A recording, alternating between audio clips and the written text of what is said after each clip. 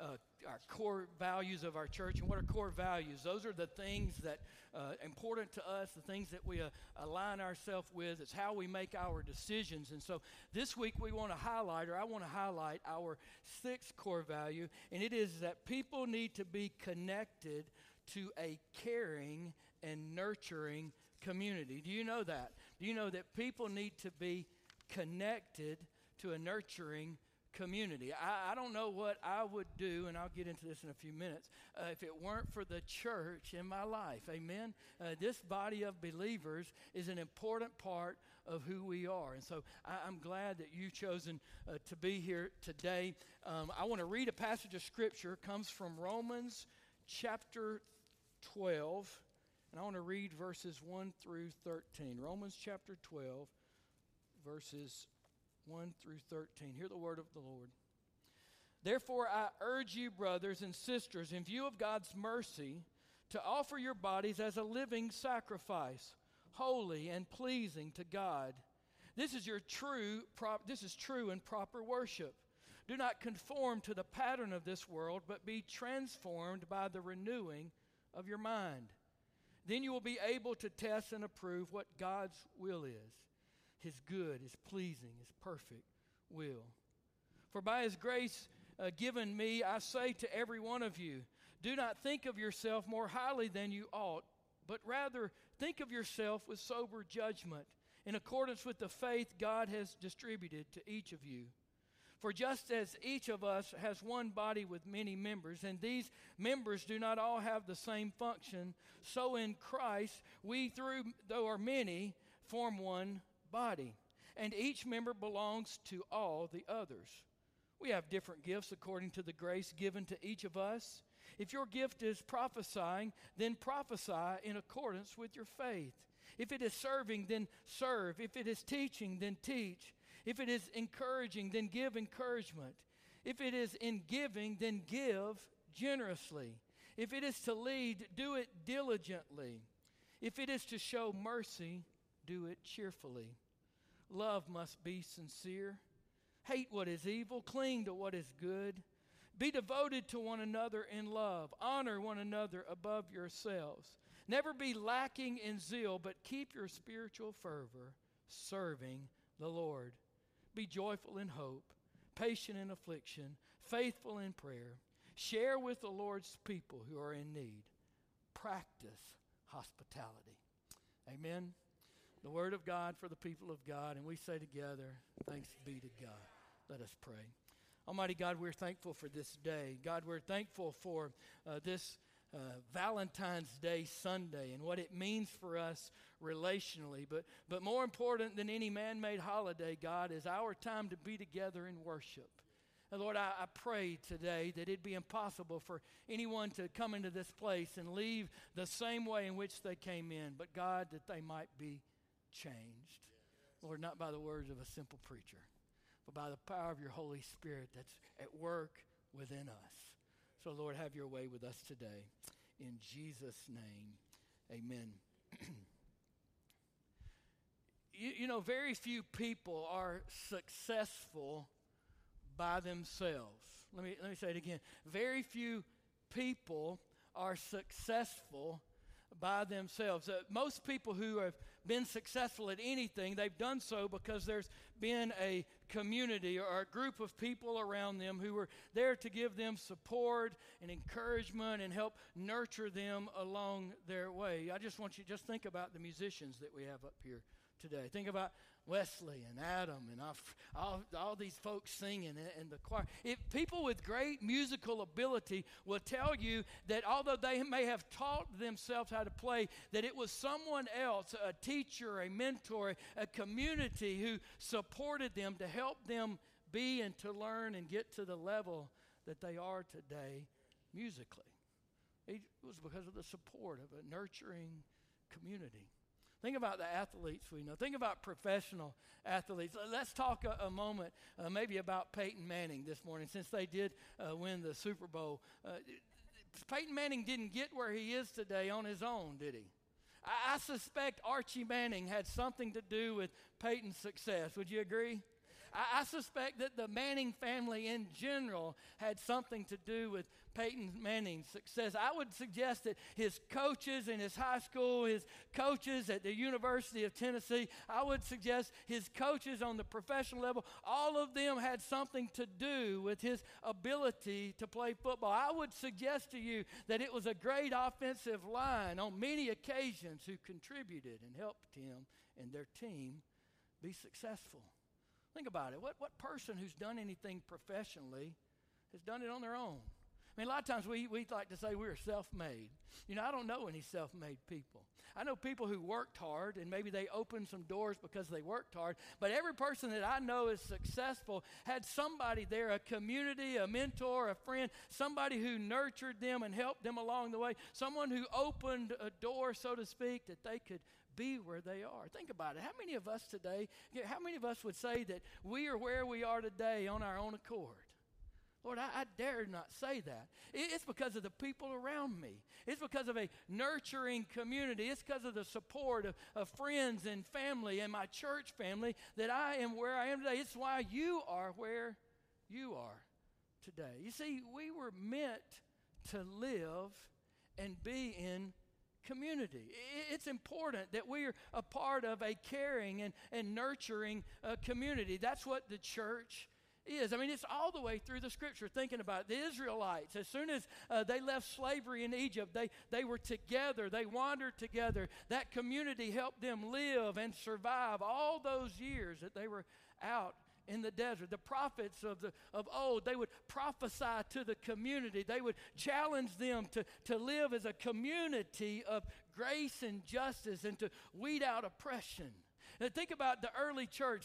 They met together. They broke bread together. They shared their possessions. They worshiped and they prayed together. It was the community of the early church that made them who they are. You know what? We, in that same way, need the church around us. We need a caring and nurturing community if we're going to be all that God has called us to be today. Amen? I mean, you need a church around you. Again, I don't know what people do when they don't have the church. I don't know what people do when they don't have a church family. You know, it's when we go through difficult seasons of our lives, we oftentimes want to pull back from the church. We want to not be connected. When we're going through hard times, we just kind of want to be by ourselves. But I want to challenge you today. That's human nature to do that. But it's the worst thing that you can do. You see, it's in those difficult moments in which we need to gather around our church family. We need to connect with other Christians in order that we can walk through those difficult seasons of our life. That's why we say it this way. That's why this is one of our core values, that we believe everybody needs to be a part of a caring and nurturing community. Now, what does it mean to nurture? That word nurture means it's the process of caring for and encouraging the growth and development of someone. Let me tell you, we all need to be nurtured at some point in our life. Nurture is a very important part of our personal development. Today's Valentine's Day. If you are in a relationship with your spouse is there with you, if you're not developing and nurturing that relationship, what's going to happen to it over time? Fades away, it withers away. If you have a relationship with your children and it's a strong relationship, it's that way because you've spent some time nurturing those relationships. In every area of our lives, we need to nurture and care for and take care of those relationships that are important to us, because without nurture, things wither and ultimately they die. I cleaned up my office the first of this year, and they say, well, that ought to be a normal thing. It's really not. It only happens on an annual basis. Right after Christmas, we have a lull in the church. And so I did some work and cleaned up my office and threw some things away and organized my folders and sermons and got rid of some books that I didn't need anymore. I even pulled out the pledge and did some dusting. I mean, it was really clean. And one of the wonderful ladies in our church, she's sitting in here today, as a matter of fact, she came into my office noticing that it was cleaner than normal. And she said, wow, look at your office. It's just so wonderful. She said, all you need now is a plant to put in it. I didn't have the heart to tell her. I can't keep a plant. I kill them. She said, well, you can have one of my aloe plants. I didn't want to tell her. I've had one of those before. It's supposed to be the easiest plant that you can have, and I killed it. See, I just kill things like that. I'm not really good at nurturing plants. But we have to be good at nurturing some things in our lives, don't we? If we're not good at nurturing certain things, men, I'll leave here quick after this is over. If we're not good at nurturing those relationships with our wives, what happens? I hope you're one of those guys that's on the hunt, spend $170 on Valentine's Day today. Amen? So we have to nurture those relationships that are important. Nurture is a huge part of what the church does. And that's why I want to share with you some of the characteristics, 3 characteristics, if you're taking notes today, of a nurturing church. And the first characteristic is sharing. A nurturing church, is caring. A nurturing church is a caring church. And this is what verse 9 says. It says, be devoted to one another in love, honor one another above yourselves. Paul again, be devoted to one another in love and honor one another above yourselves. You know what? If we're going to be a caring community, we've got to be a loving community, right? If we're going to care for each other on some level, we're going to have to love each other. I am so thankful for the caring communities, the love that I have received from the local church. I don't know where I would be today without the church in my life. That's my experience. Is it your experience? I mean, can you imagine where you can be, where you would be? I don't know where I would be without Christian mentors and pastors and friends who have poured into my life and helped me along the way. I've been able to take some shortcuts in ministry because of my father. Before I ever stepped into seminary for the first day, I already had a foundation of faith because of the local church in which to build upon. I took some shortcuts to be where I am today, right here in front of you, not because I took the easy way, because some people who went before me were able to give me advice and lead me on the right way. I don't know where I would be today without the local church in my life. I don't know where Shelley and I would be. Some of you may have heard this story before, but I'll share it again. When Shelley and I when we first got married, I was serving a church in Dahlonega, Georgia, as an associate and youth pastor. And Shelley had a long-term miscarriage, and it was devastating to us. I mean, it was completely devastating to her, and it was devastating to me. But me and you'll understand this when I say it, is we don't really grasp what's taking place in there in regards to our wives.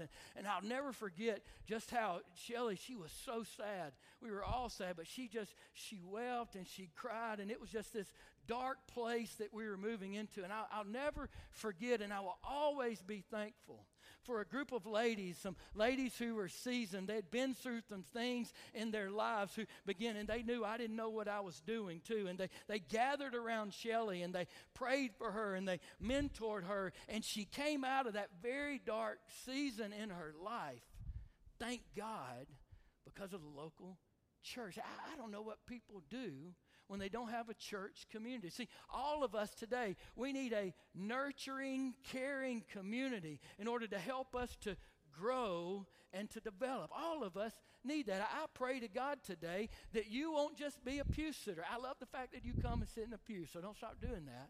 But what I hope that you do is you begin to move along the line. You need to be connected to a caring and nurturing community. You need to be a part of the church. You need to be here. We need you. You bring a level of gifts and graces that others in the church need. Let me tell you this. It's important today, as I look at how caring we are, just to tell you that you do a great job of caring. I'm just amazed at what we do. I'm amazed today at the money that is given in order to be in ministry. I don't know whether you guys know this or not, but we give through our apportionments, monies that we give annually to the broader Methodist Church. We help plant new churches. This year, because of the apportionment dollars that you give, we're going to help our conference plant 6 new churches. We take care of retired pastors, those pastors who are on a leave of absence or they've just retired. We help pay for their retirement and their medical insurance and all of those kind of things. We pay to UMCOR, the United Methodist Committee on Relief. Anytime there is a disaster, a national disaster, or even a disaster around our world, UMCOR is generally the very first group that shows up. Man, it is amazing what happens. But just not even on that level, just on our local level. I don't know if you know, we receive thousands of dollars a year when we do our offering on Communion Sunday. It is a wonderful thing to know that when people come to the church in need, we are able to help bridge a gap. And that's what we try to do. We want to bridge a gap. We want to help people get from maybe a hard place that they're in to helping them get on sure footing. And that's what this money does. Well, we give money to all over the world. We gave almost $5,000 to Project 82 Kenya this year. We give tons of money to help our community, buying food for the backpacks that go to Stockbridge Elementary. We produced and made over 15,000 sandwiches. Y'all realize how many sandwiches that is? Y'all know how much turkey and ham that is? How many pieces of cheese go on 15,000, doesn't it? Lots of food is made. We can't even begin to do all of those things without your giving, without your support. See, we are a caring church. I saw it in a beautiful way a week ago. Bert Parker, a longtime member of this congregation, 52 years old, died of a heart attack. The interesting thing about Bert and his wife Tracy and their daughter Brooke is they moved away from this community 3 years ago. But I saw this church come together in the most incredible way. This sanctuary for the funeral was packed. There were chairs in the aisles all the way, chairs everywhere. There were people lined up across the back of the church. I mean, there were people here who didn't even know the Parkers. Isaac Mwakamatama, his family, Bill Kilmer. Those folks were here, and as I saw them, I said, man, they don't know the Parkers. But they didn't have to know them. They were here because they understand that as the body of Christ, we are to love one another, that we're to put others before ourselves. But it wasn't what just happened here during the funeral time. I mean, when they flew into town, they wanted to be here. This was their church community. They've been living in Minnesota for 3 years, but they wanted to be here. And when they got here, I saw this community. I saw their longtime friends and people come in from out of state and just gathered around them and loved on them and fed them and just made this time a very tragic time in their lives. A time in which I know beyond a shadow of a doubt they felt the love and care of this body. You see, that's what the church is supposed to be. See, a nurturing community is a caring community.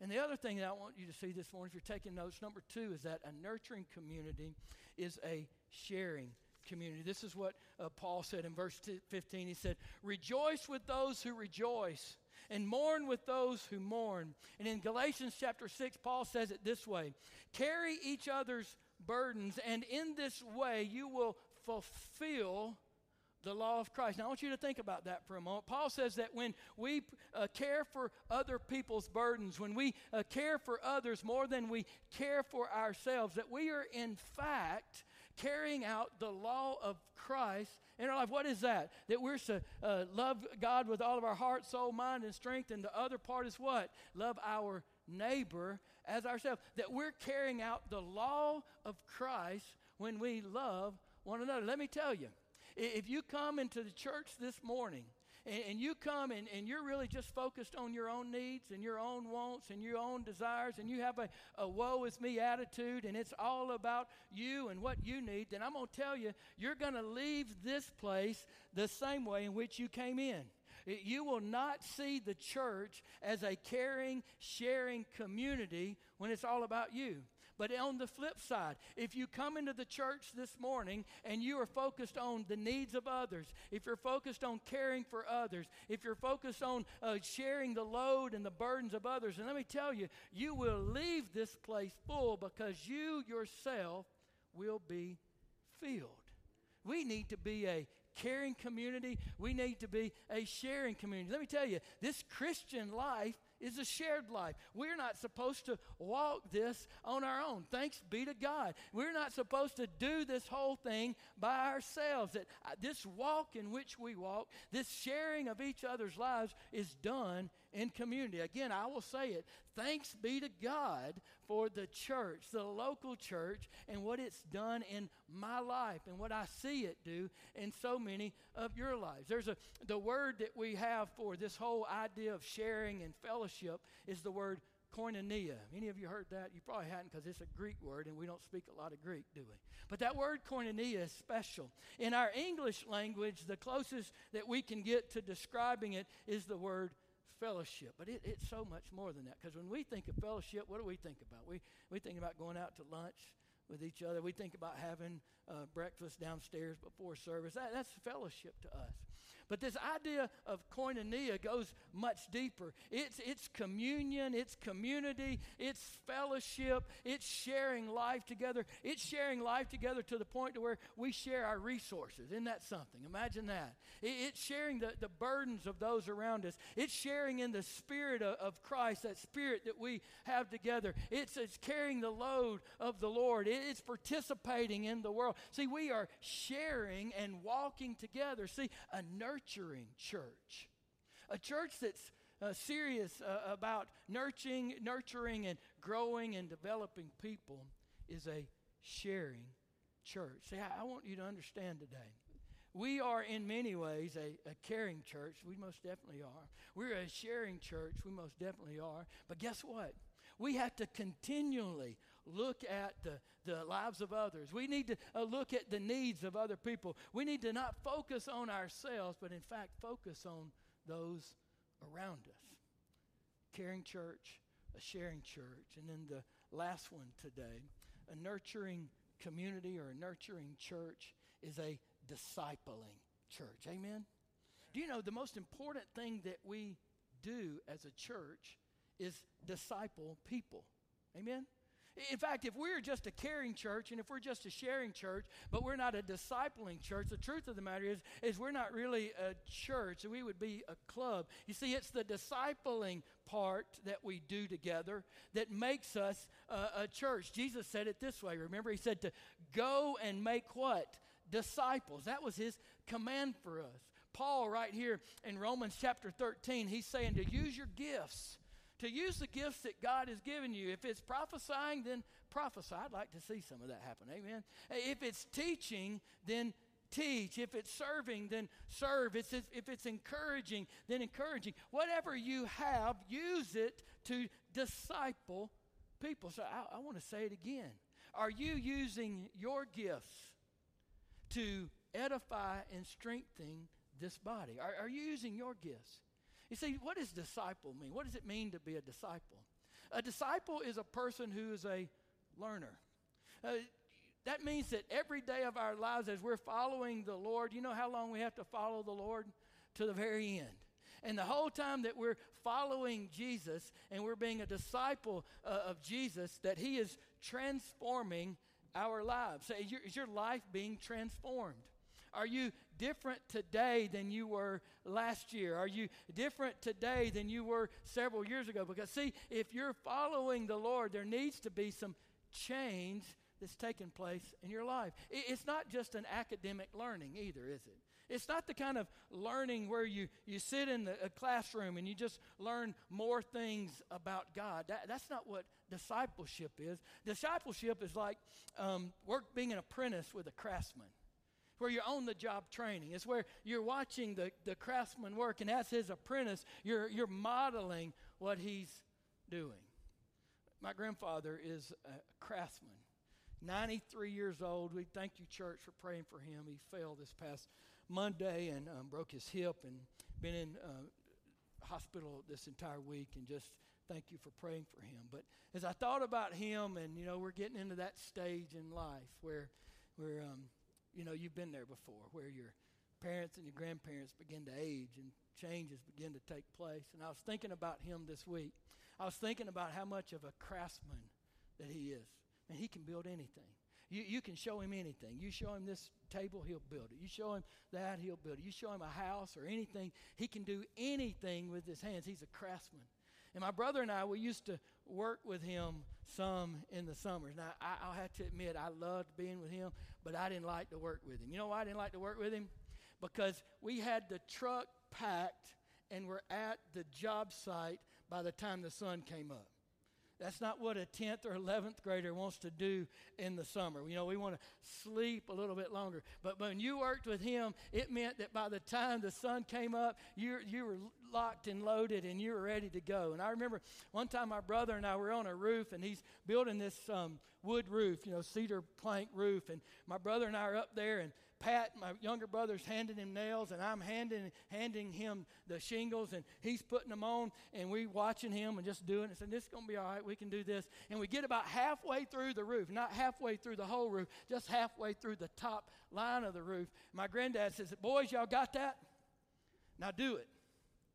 And the expectation was that you had watched him closely, and then you could replicate what he had done. Now, let me chase a rabbit for just a minute. My grandfather was so old school, but he was awesome, and I wish we had more men like him. You probably have some of these guys in your family, too. We'd work all day long. He would take lunch. We would eat our lunch. We'd go right back to work, and at the end of the day, when the sun's just about to go down, he'd say, "Now, boys, I want y'all to police this area up right here." And what he meant by that was it had to be spotless, clean. All of those pieces of wood had to be picked up. All of those shavings had to be picked up. You didn't throw away a nail. You had to put it back in the box with the size of nails that were there, because he kept everything. He was an incredible craftsman, and I learned some things from him.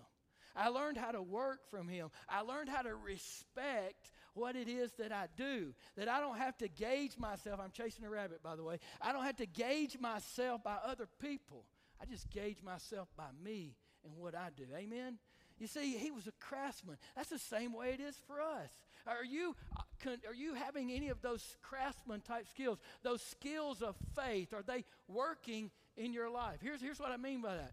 Is forgiveness something that you are incorporating into your life? That's a skill of faith. You see, if you're a Christian today, if you're following Jesus, you have no choice but to forgive. Amen. Let's think about that a moment. Got anybody in your life that needs to be forgiven? You have no choice. See, if you've received the forgiveness of Christ Jesus in your life, then in your response, it has to be to forgive others. See, is that skill of faith operating in you? How many of you today don't raise your hand? Because what I'm going to say, you'll raise your hand, and then somebody by you won't raise their hand, and then they'll look and say, "Man, I need to raise my hand," and they would have just told a story. So I don't want to do that. How many of you are praying each and every day? And not just for yourselves. I'm not talking about God is great, God is good. I'm not talking about when you get up in the morning and because your day's going to be so tough that you roll out that laundry list of all the things that you want God to do in your life, but maybe in fact you pray for somebody else. Lord, I pray for our church today that we would grow in the knowledge of who you are, that we would walk by faith, that we would move out beyond our own borders, that we would be who you're calling us to be. Lord, help me to touch somebody else's life. Help me to do something for somebody else. Are we praying those kind of prayers? Are we reading the Scripture? Are we going through the Scripture? Are we being challenged by God's Word? And is that having an effect on our lives? You see, the only way you can have hope in our world, the only way that you can have a real love for other people is when you in fact have the love of Jesus living in and operating in your life and in my life. See, are we living out those skills of faith in us? Do you know how important it is to be a part of a caring community? Do you know how important it is to be a part of a sharing community? Do you know how important it is that we are all a part of a discipling community? Let me say it like this, is that your growth and development to be a follower of Jesus is dependent on it. Let me say it. There's no such thing as Lone Ranger Christians, is there? You were never meant to walk this journey by yourself. You know what happens? I see people a lot of times, we like to be by ourselves. We like to have our own sort of opinions on things that are going on around us. We like to kind of single ourselves out or stay away. You know why I like to do that? Because we don't want anybody challenging our mode of thinking. And you know what happens when we get into community with others? We get challenged, don't we? As iron sharpens iron, so one man sharpens another. Amen. When we get into a community of believers, we are pulled and we are stretched, and our faith has to grow. We just have enough faith to love the person sitting next to us. Amen. You see, you need to be a part of a caring, sharing, discipling community. Amen. Let us pray. Almighty God, we're thankful today, God, that you've called us to be a part of your church.